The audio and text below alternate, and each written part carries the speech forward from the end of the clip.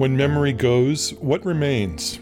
Many family members are surprised to discover that there's love, vulnerability, intimacy, joy possible because this person suddenly is in the moment.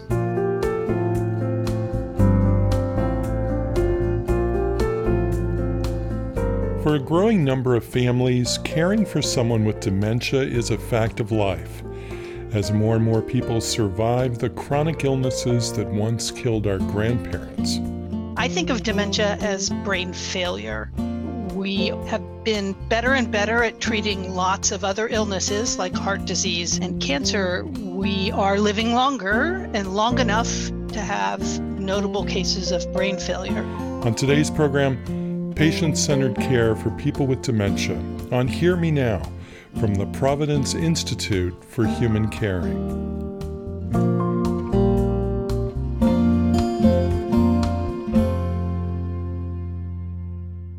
Hello, I'm Sean Collins. Thanks for spending time with us today.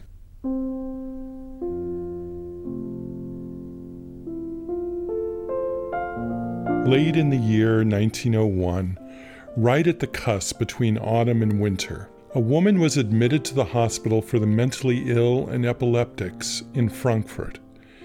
She was seen by one of the hospital's senior physicians, Dr. Alois Alzheimer. She had a remarkable cluster of symptoms, especially remarkable because of the woman's relatively young age. She was 51 years old. Reduced comprehension and memory, aphasia, disorientation, unpredictable behavior, paranoia, auditory hallucinations, and pronounced psychosocial impairment.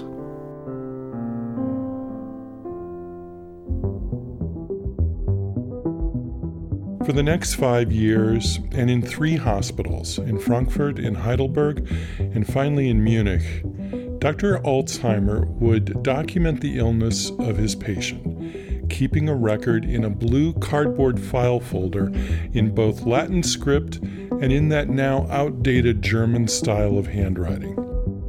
The case history begins the morning after her admission to the hospital. 26 November 1901. She sits on the bed with a helpless expression. What is your name? Auguste. Last name? Auguste. What is your husband's name?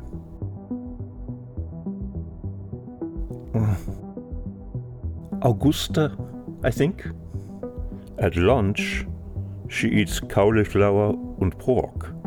Asked what she is eating, she answers, spinach.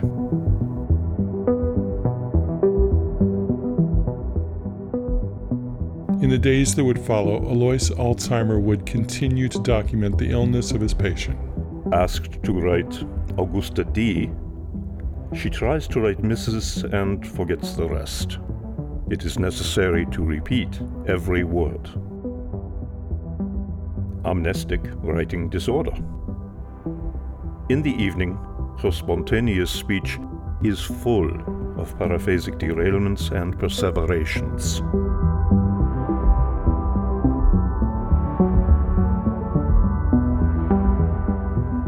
The patient is asked to recognize objects by touch with her eyes closed. A toothbrush, sponge, bread, spoon, brush, glass, knife, fork, plate, purse, mark, cigar, key. She recognizes them quickly and correctly. By touch, she calls a brass cup, a milk jug, a teaspoon. But when she opens her eyes, she immediately says, a cup. When she has to write Mrs. Auguste D., she writes Mrs., and we must repeat the other words because she forgets them. The patient is not able to progress in writing and repeats, I have lost myself. I have lost myself.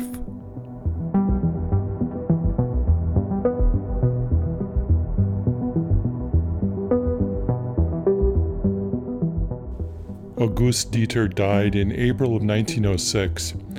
The cause of death was septicemia due to decubitus ulcers. Alzheimer asked that he be given her medical record and her brain, which he studied. He would go on to describe for the very first time the tangles and plaques that are the anatomical hallmarks of the disease that bears his name today. His drawings of those details of Auguste Deter's brain, the woman who told him she had lost herself, are hauntingly prescient. The precise significance of those tangles could not have been understood in 1906. And yet, Alzheimer's detailed drawings of what he saw under the microscope tell us that he somehow grasped their importance in that pathology lab in Munich at the beginning of the last century. Today, we're still trying to fully understand their meaning.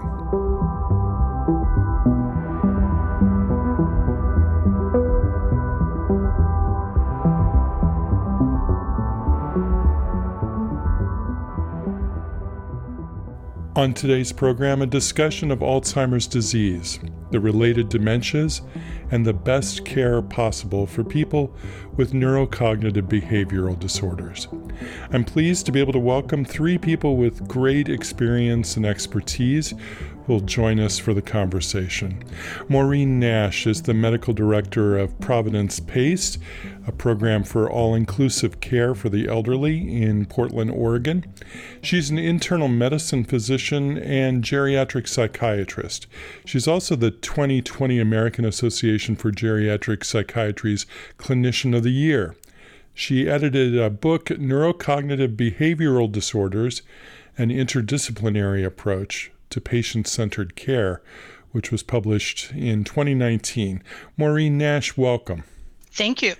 Sally Tisdale is an author of 9 books, most recently Advice for Future Corpses and Those Who Love Them. In reviewing that book, the New York Times noted in its loving, fierce specificity, this book on how to die is also a blessedly saccharine-free guide for how to live. Sally Tisdale's writing has appeared in Harper's, The New Yorker, The New York Times, Tricycle, The Buddhist Review, in addition to many, many other publications. Sally Tisdale is also a nurse at Providence Elder Place in Portland, Oregon. Sally, welcome. Thanks for having me. And finally, David Schenk. He's the author of 6 books where he's explored everything from the Grateful Dead to the modern problem of too much information and data smog, to the immortal game of chess, to the nature of genius. And he's passionately and poignantly written about Alzheimer's in a groundbreaking book, The Forgetting: Portrait of an Epidemic. Along with Greg O'Brien, David co-hosts a podcast also called The Forgetting, which we'll talk about a little bit later. David has, for years, closely followed progress in Alzheimer's research and has lent his talent as a speaker and moderator in support of those efforts. He joins us from the wilds of Brooklyn, New York. David, welcome. It's great to be here. Thank you, Sean. Great to be with you all. So let's start with some definitions.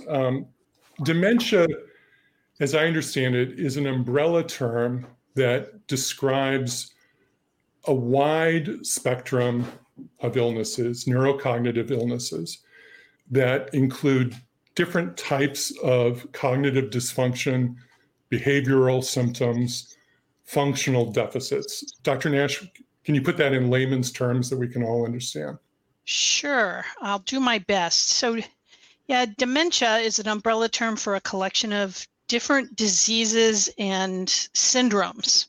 And they all involve brain damage and brain dysfunction. And what type of dementia you have really will drive what parts of your brain aren't working and what signs and symptoms you have. The type of dementia you have will also drive what parts of your brain are working. And so really knowing the kind of dementia can be very helpful so that you can work with the parts of that person's brain that are more likely to work well, and try and compensate for those parts of their brain that aren't working well. I think of dementia as brain failure. it's analogous to heart failure. And both your brain and your heart are pretty much the most essential organs that we have. Alzheimer's disease is by far the most common kind of dementia. Age is the biggest risk factor for Alzheimer's. And as we have been better and better at treating lots of other illnesses like heart disease and cancer, we are living longer and long enough to have notable cases of brain failure. The unintended consequence of success in other areas of medicine. Right. How does someone typically get referred for care? Is it something that a primary care physician notices? Is it something a family notices and seeks help for? How does your average patient come to you? Yeah, that's a great question. And actually, because Alzheimer's disease is the most common kind of dementia, like 8 out of 10 people who have dementia will have at least Alzheimer's disease. They may have another type as well. But the thing about Alzheimer's disease is that conversational speech is preserved late into the illness. And so your primary care provider may be the last person to recognize, because you go to see them once every 4 months or 6 months or once a year and have the same conversation. How are your knees? How's your back? How's your stomach? Because you've been having those kind of problems. And so the conversation is somewhat repetitive. So family members and neighbors are often the first people to notice somebody has a problem. Roughly 2/3 of people with Alzheimer's have anosognosia, or an inability to recognize that they themselves have a problem. So that is, if you sort of think about it, when it's your brain that is broken, and your brain that helps you solve problems, you get at the heart of the problem. Right. I don't know about you, but a lot of people ask me if I think they might have a dementia. As we get older and people have natural forgetfulness, I recently saw an interesting research study that showed that people in their 20s are just as forgetful as people in their 60s and 70s. But they compensate for it and don't worry about it. When you're in your 70s, suddenly you worry about it. So a lot of people ask me, if such and such happened, does that mean I have dementia? And people notice, oh, I've lost my keys, or I took the wrong turn going to the store, and magnify it into a huge loss. And I agree with what Maureen said, which is that it is often the people closest to you that just start to get a feeling that something is off. The person in my life who I believe is moving into dementia, I notice it in their inability to follow the content of a conversation. They can speak and they can respond to the sentence you said, but they can't keep track of what happened in the conversation 5 minutes earlier. And they're not aware of this. David, you have some family history. Yeah, it's my mother had atypical dementia. Turned out not to be Alzheimer's, which didn't fit my specialty very well, so it was inconvenient. But I think that it's such a great point that the doctors quite often don't notice this. Let me say anecdotally, just as an aside, because I don't really want to turn this into an indictment of the medical profession necessarily, but it's also true that a lot of doctors may notice something and just don't want to go down that road. And what I hear a lot are reassuring things. People will go to a doctor, to a GP, and with some concerns, and they will get reassured, actually inappropriately so, that it's just a touch of dementia and it's nothing to worry about, because a lot of GPs are just not equipped to either psychologically or otherwise to actually take the next step. And I know that's a huge generalization, but that's anecdotally, I've heard that 1,000 times. But to get back to the other point, I think it's absolutely true that the vast majority of cases, the first person it notices is a spouse or a family member, close friend, who is really detecting, if they've got their antenna up, something that these really subtle changes that you wouldn't necessarily know from having a conversation every couple of months or every couple of years. But if you're having conversations constantly and you see that they're not having the same level of recall, or they're missing things that are just so obvious that you just said, it could be a quick red flag. I actually think of it as the D word. Dementia is the D word. And any students of history, we used to have the C word. Yeah. Cancer in the 1960s.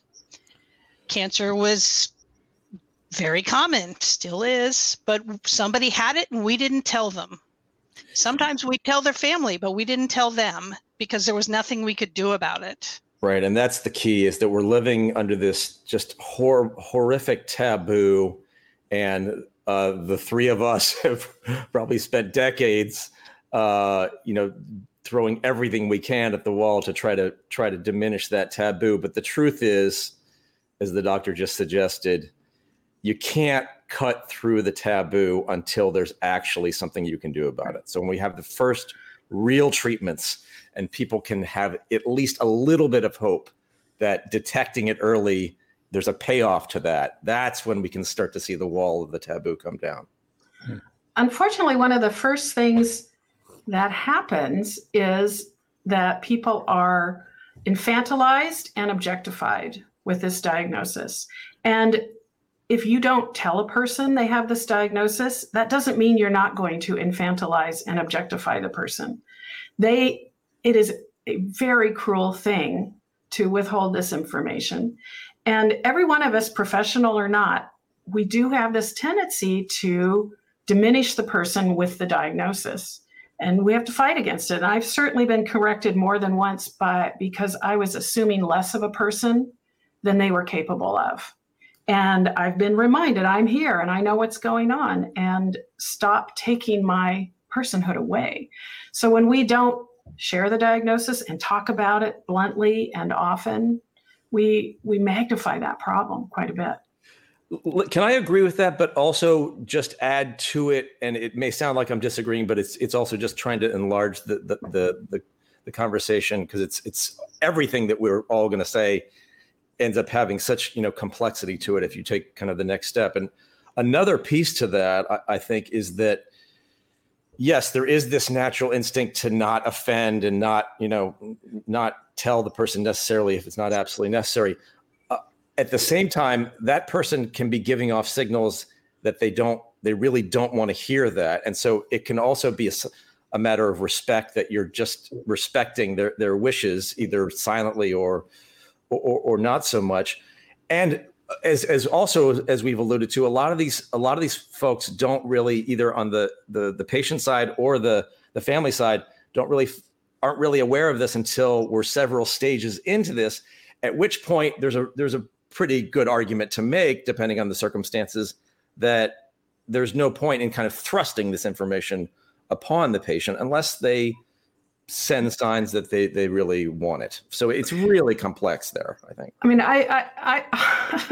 I remember the wonderful trend of reality reorientation in my early years as a nurse, which was that if somebody thought it was 1946, you had to continually remind them that they were wrong and that it was really 1986 or whatever. And so people were continually, repeatedly distressed. And thank God we've let that go. And now I try to be in the reality they're in and support that. And yes, there is a point where there's no point in telling a person they have dementia. For one thing, they're not going to remember that you told them. Right.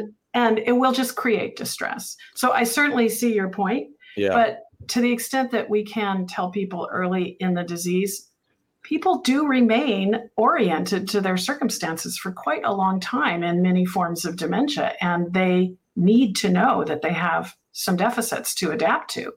Right. And we wanted to talk about person-centered care here, and a lot of that is about adapting to the person's needs and their circumstances, and they need to be part of that. And don't you run the risk, if you're infantilizing a patient early in the disease process, of just depersonalizing them for the rest of the disease process, so that when the disease trajectory continues and you're left with really having to have a in the moment personal relationship, literally in the moment with someone with no history, with no memory, that it becomes harder to do that because you've sort of taken their personhood away. Don't forget that if you have the kind of dementia where you can't form new memories, you still have old memories. You have old memories, but very old memories until you don't.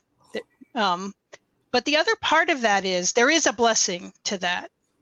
You go in, I go in, I'm a caregiver, I go in to help someone get dressed. The interaction starts going south, and the person is just getting very, very distressed. Well, I can leave, walk down the hall, turn around, come back. Mrs. Jones, oh, it's so good to see you. I haven't seen you in so long. Let's get dressed. And you can start over. Mm-hmm. So right. There, it's not, I think complex is the key there. There's so many different layers of complexity. And I would like to posit that even if I don't have a drug that is going to reverse this and bring dead brain cells back to life, there are still things I can do to make your life better as soon as there is a diagnosis. Mm-hmm. And getting to know you, the more intact you are when I get to know you and get to know things about you, the better off I can be as a person in your life and a resource for you as your life goes on. Ooh, that's so I think it's a myth. It's a myth that it's untreatable. It's a myth that it's not even just a myth, it's a tragedy that people believe that. Because that's right. And that's exactly like Sally said, that person-centered care. It's a matter of knowing or finding ways to evaluate which parts of this person's brain are working today and helping them use those parts. Because one of the things that we often don't realize the importance of what I call meaningful goal-directed activity, which I realize is a little artificial as a phrase, but it's why retirement can be such a tragedy for some people. Because if you are a workaholic or most of your life is spent at work, which for some of us might be true, then when if you don't replace that with other meaningful goal-directed activity, then it's really hard to continue to be a successful human. And I have found that is so important with people who have dementia. From the man who was continually got down on the floor to scrub the floor, and he was so upset if you tried to redirect him. That was very important to him to do. Yeah. He'd spend his whole life doing that. And so I think that there are so many different parts of this, but I want to tell you that person-centered care and getting to know people and learning the right questions to ask, asking them often, learning as much about a person and their life story, it does enable me as a healthcare provider to help a person. And when a person with dementia can no longer learn, the thing that it gets really challenging for caregivers. And what I say to myself, for my family members that I've cared for, as well as to others, is the good news is that your brain isn't broken, not this way. And so you can learn. Right, exactly. And so teaching the people around the person with dementia to change and compensate. And so if you look at things that way, it is treatable. And certainly the environment is changeable. We can often change the environment to make things work better. We have this, what is called the tragedy discourse of dementia, which is that the moment you have this diagnosis, everybody around you treats you as a victim of tragedy. It's unalloyed terribleness, and people just give up. They just kind of give up. And the person is treated with that tragedy forward. And it's a difficult disease group of diseases, but certainly our reactions can make it much worse. And to me, one of the tragedies of dementia is that so many people end up spending their last years in nursing homes and memory care units with unlicensed caregivers who are not trained to do this. They don't have the education or the skill. It's easy for us to talk about it, but I'm not there at 3 a.m. at the memory care unit. A nurse's aide is, who may never have been taught about this. And I see it all the time, that if we could change, you were going to ask about the future. If I could change the future, it would be that there be professional certificates and trainings for all the caregivers who work with people who have dementia, and that it be about adapting and person-centered work. That I have looked into, I've always been fascinated by the concept of well-being and happiness, and it's very difficult to study, even in people who don't have brain failure. So there's not been a lot of studies of well-being in people with dementia, but what has been done, and certainly anecdotally, people say, I'm happy, I have good quality of life, I still have meaning, I still have purpose if you let me.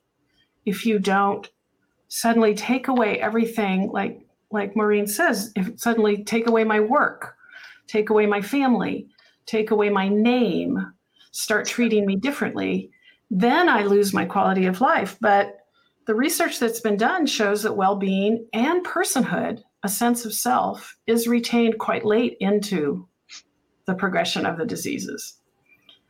We really have to notice our projection of terribleness that we do and make room for the possibility of happiness and pleasure and meaning.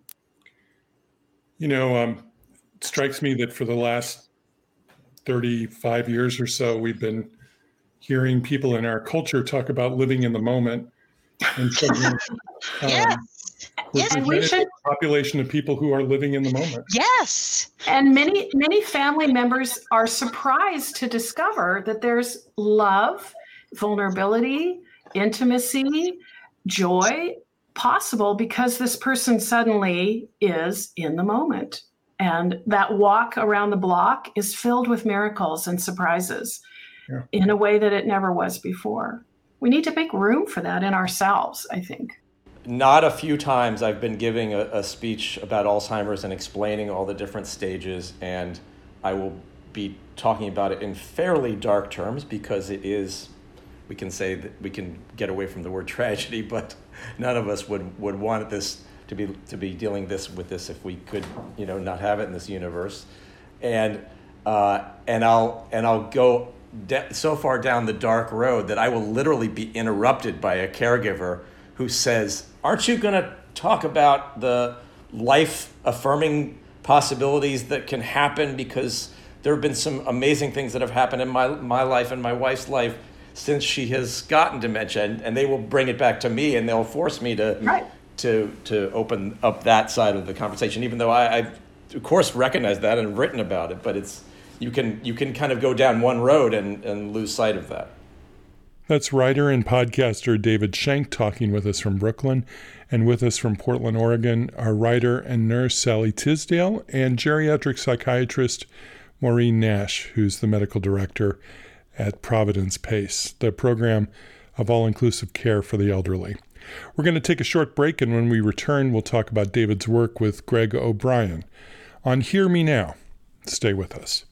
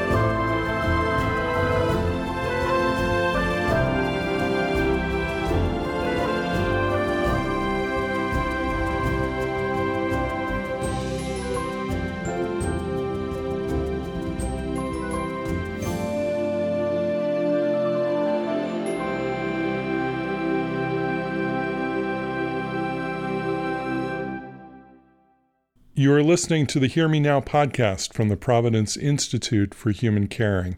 I'm Sean Collins. We're talking about the care of people with dementia this week with Sally Tisdale, Maureen Nash, and David Schenk. David, for the last several years, you've been working with Greg O'Brien on a podcast called The Forgetting, in which the two of you are documenting Greg's experience of life with early onset Alzheimer's. Let's listen to a few minutes from one episode, and then we'll talk about your work together. We're recording this on July 27th, 2017, and it's been about 8 weeks since our last conversation. So one of the things we're doing in the podcast is telling people how long it's been, because we're tracking your progress, if we can call it that. Nice tracking whatever you're going through and giving our audience a sense of the changes that are happening. So can we check the thesaurus on progress? Right.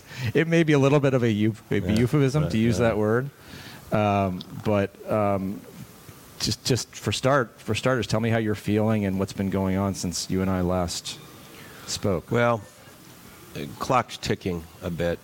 More recently, I've had a series of blackouts. The brain signals aren't going down. 2 years ago it started, and I didn't tell anyone. There was a time my son Connor was with me in D.C., and I had a blackout, or my mom used to have what they called TIAs, which are like mini strokes. Yeah. He came back in the room. I don't know to what extent he realized it, but I didn't know who he was, and that happened a couple times, but I didn't want to tell anyone because, I don't want. I hate the word pity, and I don't want to wear it on my sleeve. So more recently, I've had some additional blackouts. 2 weeks ago on Nantucket, I was there, and the right side of my body collapsed twice, and I was on the ground, and I realized after that, I had to go tell my doctors that it wasn't cool not to. And so, can you describe how you experience a blackout? Do you wake up and you're on the floor, or what happens? A blackout. Well, it's just this journey.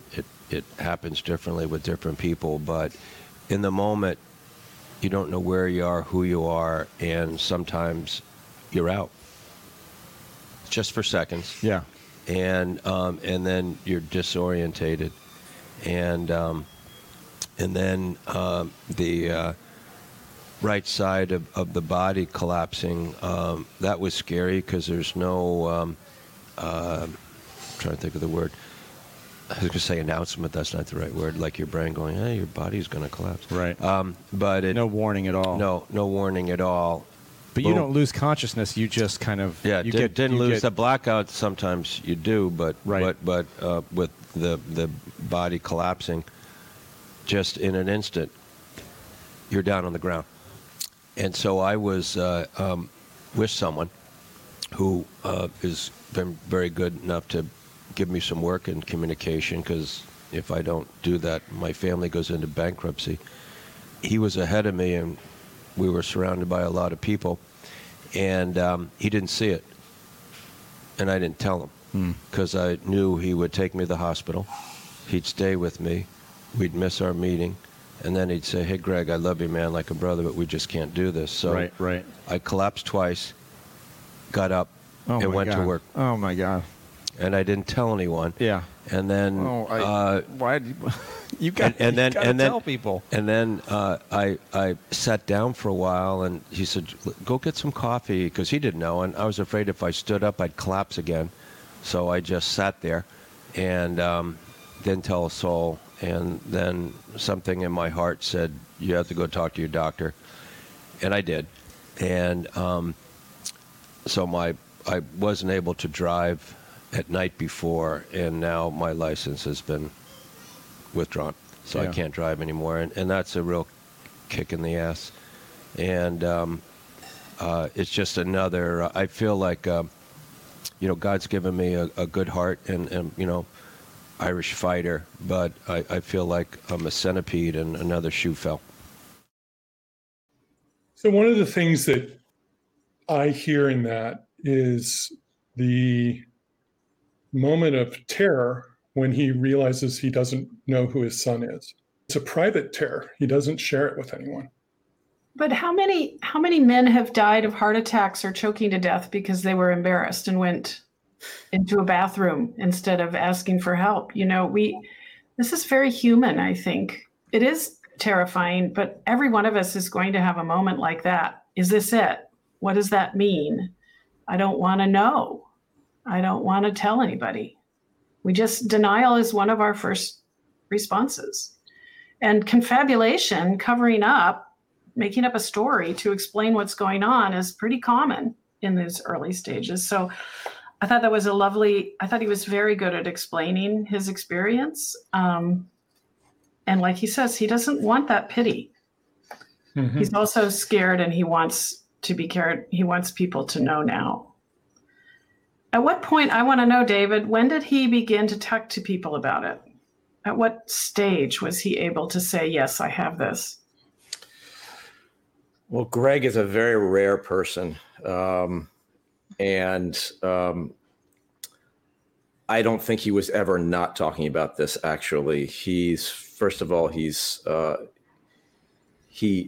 has those instincts for denial that you just referred to, that every man, and I suppose a lot of women do also in his brain, but he's also just a very outgoing person who shares everything with his family and close friends. And he has a lot of close friends. Never met anyone who has this many close friends.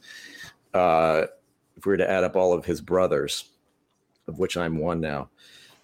So he never, and because he had this family experience, he talks about everything going on in his life with all of his friends. And this was already a part of his life even before he was diagnosed, because of what his parents and grandparents had gone through.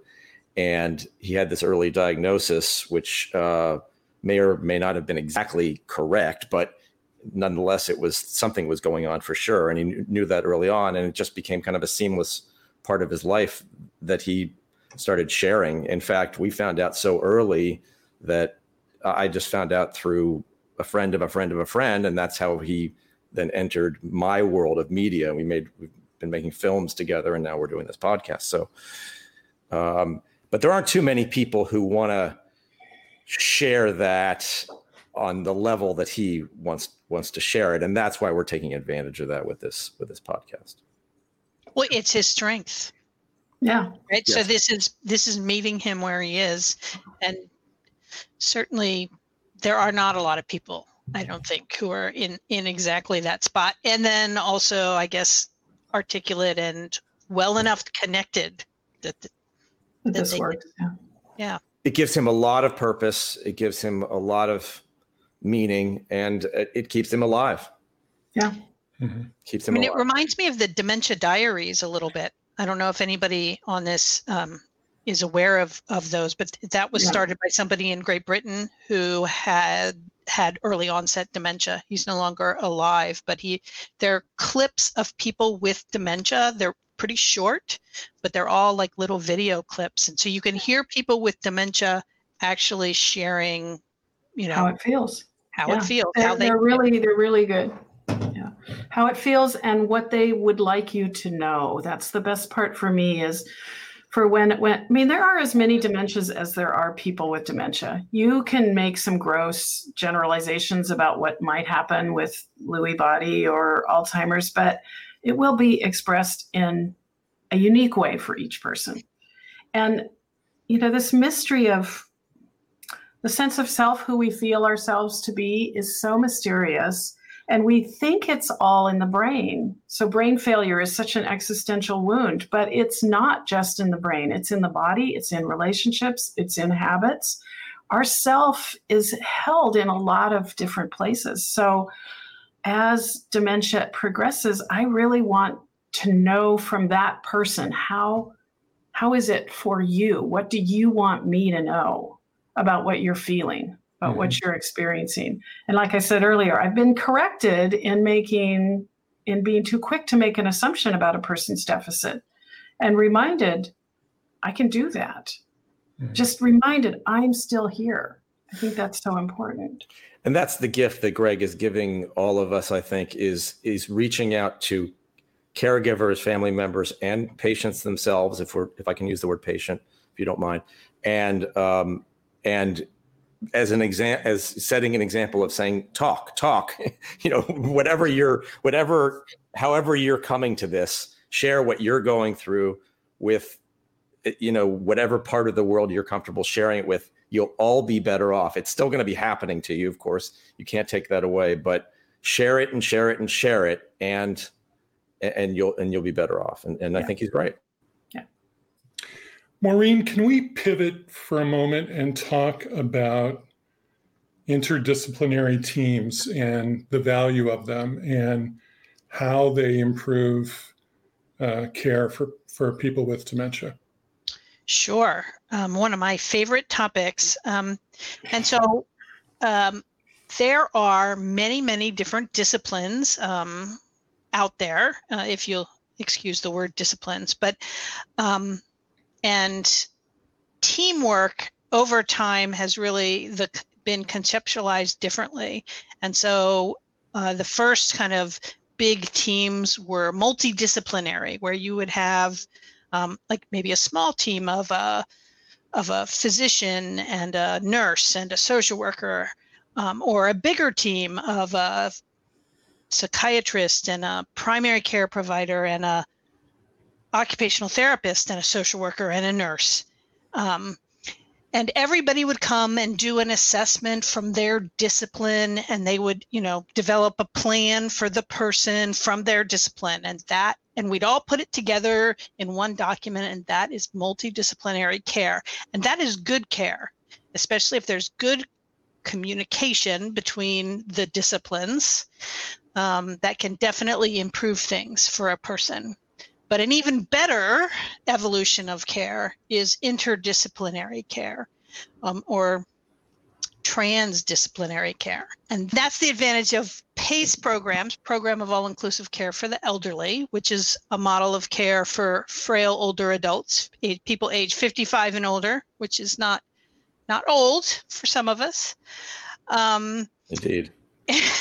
And so PACE programs are one model of interdisciplinary care. And in a good interdisciplinary team, there are many different team members, from the primary care provider, the nurse, the social worker, the activities therapist, the personal care aide, the driver who transports a person, the housekeeper who actually knows way more about you than many others, and you get this large team of physical therapists and occupational therapists, and everybody gets together, they do their assessments, but then they get together, and my assessment as a psychiatrist, or your assessment as the nurse practitioner who's the primary care provider, and your assessment as the nurse, and we put it all together, and then I change my plan because the social worker tells me, well, you know what? It turns out this is the most important thing for Joyce, and has been for the last 20, 30 years of her life, or for the last 50 years of her life, or the last 70 years of her life. And so we really need to take that into account. And that should be how you work on improving her mental health, or that's what the physical therapist needs to know. And so interdisciplinary care is really not just lots of different disciplines putting their voice in. It's those disciplines getting together and really synthesizing their assessments and plans. And then the very key to the best interdisciplinary care is that it's around and with the person. Right. And so in PACE programs, we have participants, because the ideal is that the participant is participating in their care. And, sometimes people are too impaired to participate very much, but as long as you're alive, you can participate. And so my job is to, make sure that we help you participate as much as possible. But so that's interdisciplinary care. And it is, it's a lot of work to do it, but when it's done well, it can be transformative. You know, I tell people that two things about being in a PACE program. One is I wish every person in the world had this kind of healthcare. I wish you didn't have to be a frail elder to get it. It's the kind of healthcare everybody should have. And I mean, the worst part is that you're in a lot of meetings every day.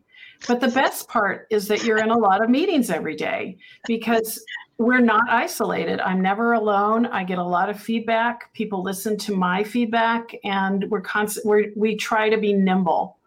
And if you need to be anything with a person with dementia, it's adaptive and nimble and willing to change and willing to meet that person as they are today. So we don't just have these meetings and make these plans. We make them over and over and over. Because life changes over and over and over. What are the economics of interdisciplinary care like this in a PACE program? So PACE in particular is a CMS program, the Center for Medicaid and Medicare. And it is designed for people who are very expensive to the healthcare system, and they're very expensive to care for. And what we have found with PACE programs is we are able to care for very complicated people in a way that provides, through PACE, higher quality and lower cost. So the lower cost makes certain people happy, certainly makes all of our lives easier. And it's not the kind of fee-for-service model which most of healthcare in the United States is. So PACE programs work because these are really expensive people to care for. And so you can design a pretty expensive system to meet their needs, but if it's going to cost you less to do it this way, and the benefit of PACE is you get better outcomes and a higher quality of care, and hopefully a higher quality of life at the end of the day for the participants. That's the goal. Right. To wind up, I want to ask the three of you where you see hope in the next 20 years in this field. And David, why don't we start with you? Well, I probably would have said a version of this 20 years ago. I think we are on the verge of, on the biological side, since we're talking about treatment and medicine in these very grand terms, and half of it is the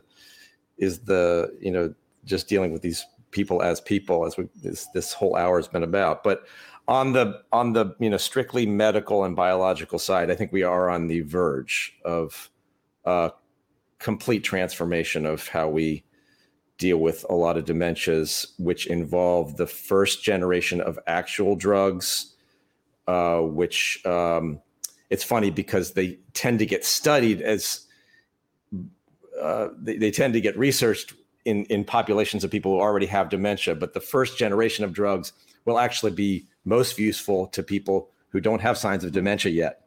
And the way we're really going to push off this disease by 10, 20, 30 years is intervening way, way early, just like we do now with heart disease. And we've transformed heart disease completely in a generation, just pushing it off so far for so many people. We're going to do that with Alzheimer's and some of the other dementias. And at the same time, as soon as we get those first drugs, which will be crude and, compared to the ones that come after that and the ones that come after that, but still it'll be much different from what we have now. We'll also immediately need some better diagnostic tools, which are also basically just sitting there now. If you've seen in the last couple of weeks, there's actually been news about a blood test that's right there ready for Alzheimer's disease or other dementias. There's no real urgent need to develop it for the GP yet, because what are you going to do with that information? But as soon as there's a drug to take, the whole world is going to be looking at these diseases very differently, and none of what we talked about will become irrelevant. It'll become more relevant, but there is going to be, I do think there's going to be a revolution on that side in a handful of years. Sally, the next 20 years, what do you see? My point of view on this, rather than talk about the biology and pharmaceutics, I'm very interested in the sociocultural changes that we're going to see, and specifically, how do we work with advanced directives and planning for death and assisted death? And, right now, the assisted death laws in the United States do not deal with dementia. And other countries do this more liberally, and I think we will see some changes there. But for the most part, the laws require you to consent in the moment and to be able to plan fairly close to the event. And dementia doesn't allow us to do that. But a lot of people with dementia wish it did. In Canada, when the Canadian assisted death law passed, it required people to re-sign the consent form at the last moment before they took the drug. And the government was sued by people with dementia saying, I know I want to do this. I know I want to do this at such and such time, and I won't be able to consent. So I want to give that consent now. And there are countries in Europe where this has changed. So I know to everybody, it's the very definition of a slippery slope, but it's not very slippery and it's not much of a slope. And we have many, many years of experience in Oregon with assisted death laws. And I think I would like to see this shift so that people can give consent for a future event. Mm-hmm. And that requires also that our advanced directives get a lot more detailed than they are now. They're very big, big hammers for tiny nails right now. So they're useful, better than nothing, but there are models of advanced directives in other countries which are far more detailed and useful than ours, which address many more questions and details about care. So that's where I'd like to see us go, is to be much more blunt and frank and honest with each other about what we want at the end of our lives. Maureen? Dementia in the next 20 years, I have a couple thoughts. One is, we know right now, I can tell you what you need to do to decrease your risk of ever getting dementia and to decrease your risk of, if you have it showing up in a meaningful way in your life anytime soon. I can tell you, eat the Mediterranean diet, exercise, get sleep. You want 20% of your sleep to be REM sleep. How do you get good REM sleep? Well, you take care of your health and you exercise and you eat right. So, just those simple things, all the things that prevent heart disease and diabetes, prevent and slow down the impact that dementia is going to have on your life. So I would say we already know that. We've known that for quite a while. And it's a matter of people choosing to seize the day and to act upon that. Mm-hmm. The other thing I would say is the baby boomer generation have changed everything about this country every time they hit a new milestone, at least from my little view of history. And the baby boomers, I think, are going to redefine, they are going to make us know that older adults are the most resilient group on the planet, which has also been known for quite a while, but I don't think it's widely known. And I think the baby boomers are going to demand person-centered care, demand that we change the system through which we provide care in this country. Well, I think there's 4 baby boomers right here that are trying to do that. I'm just guessing, but that's what I suspect. Well, I only sneaked in through the last year of the baby boomers, for the record. But yes, David, are you a baby boomer? I'm a buster. I'm a few years younger. I'm 54, but we'll let you in our club, though. We'll show you the secret handshake, okay? Well, I'm 63, and that puts me in the biggest cohort of the baby boomers. So we who are 63 right now are the wedge that will be driving this.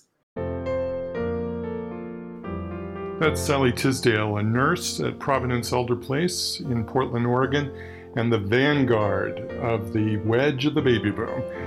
She's also the author of 9 books, including Advice for Future Corpses and Those Who Love Them. Maureen Nash is the medical director at Providence PACE, the program for all-inclusive care for the elderly in Portland, Oregon.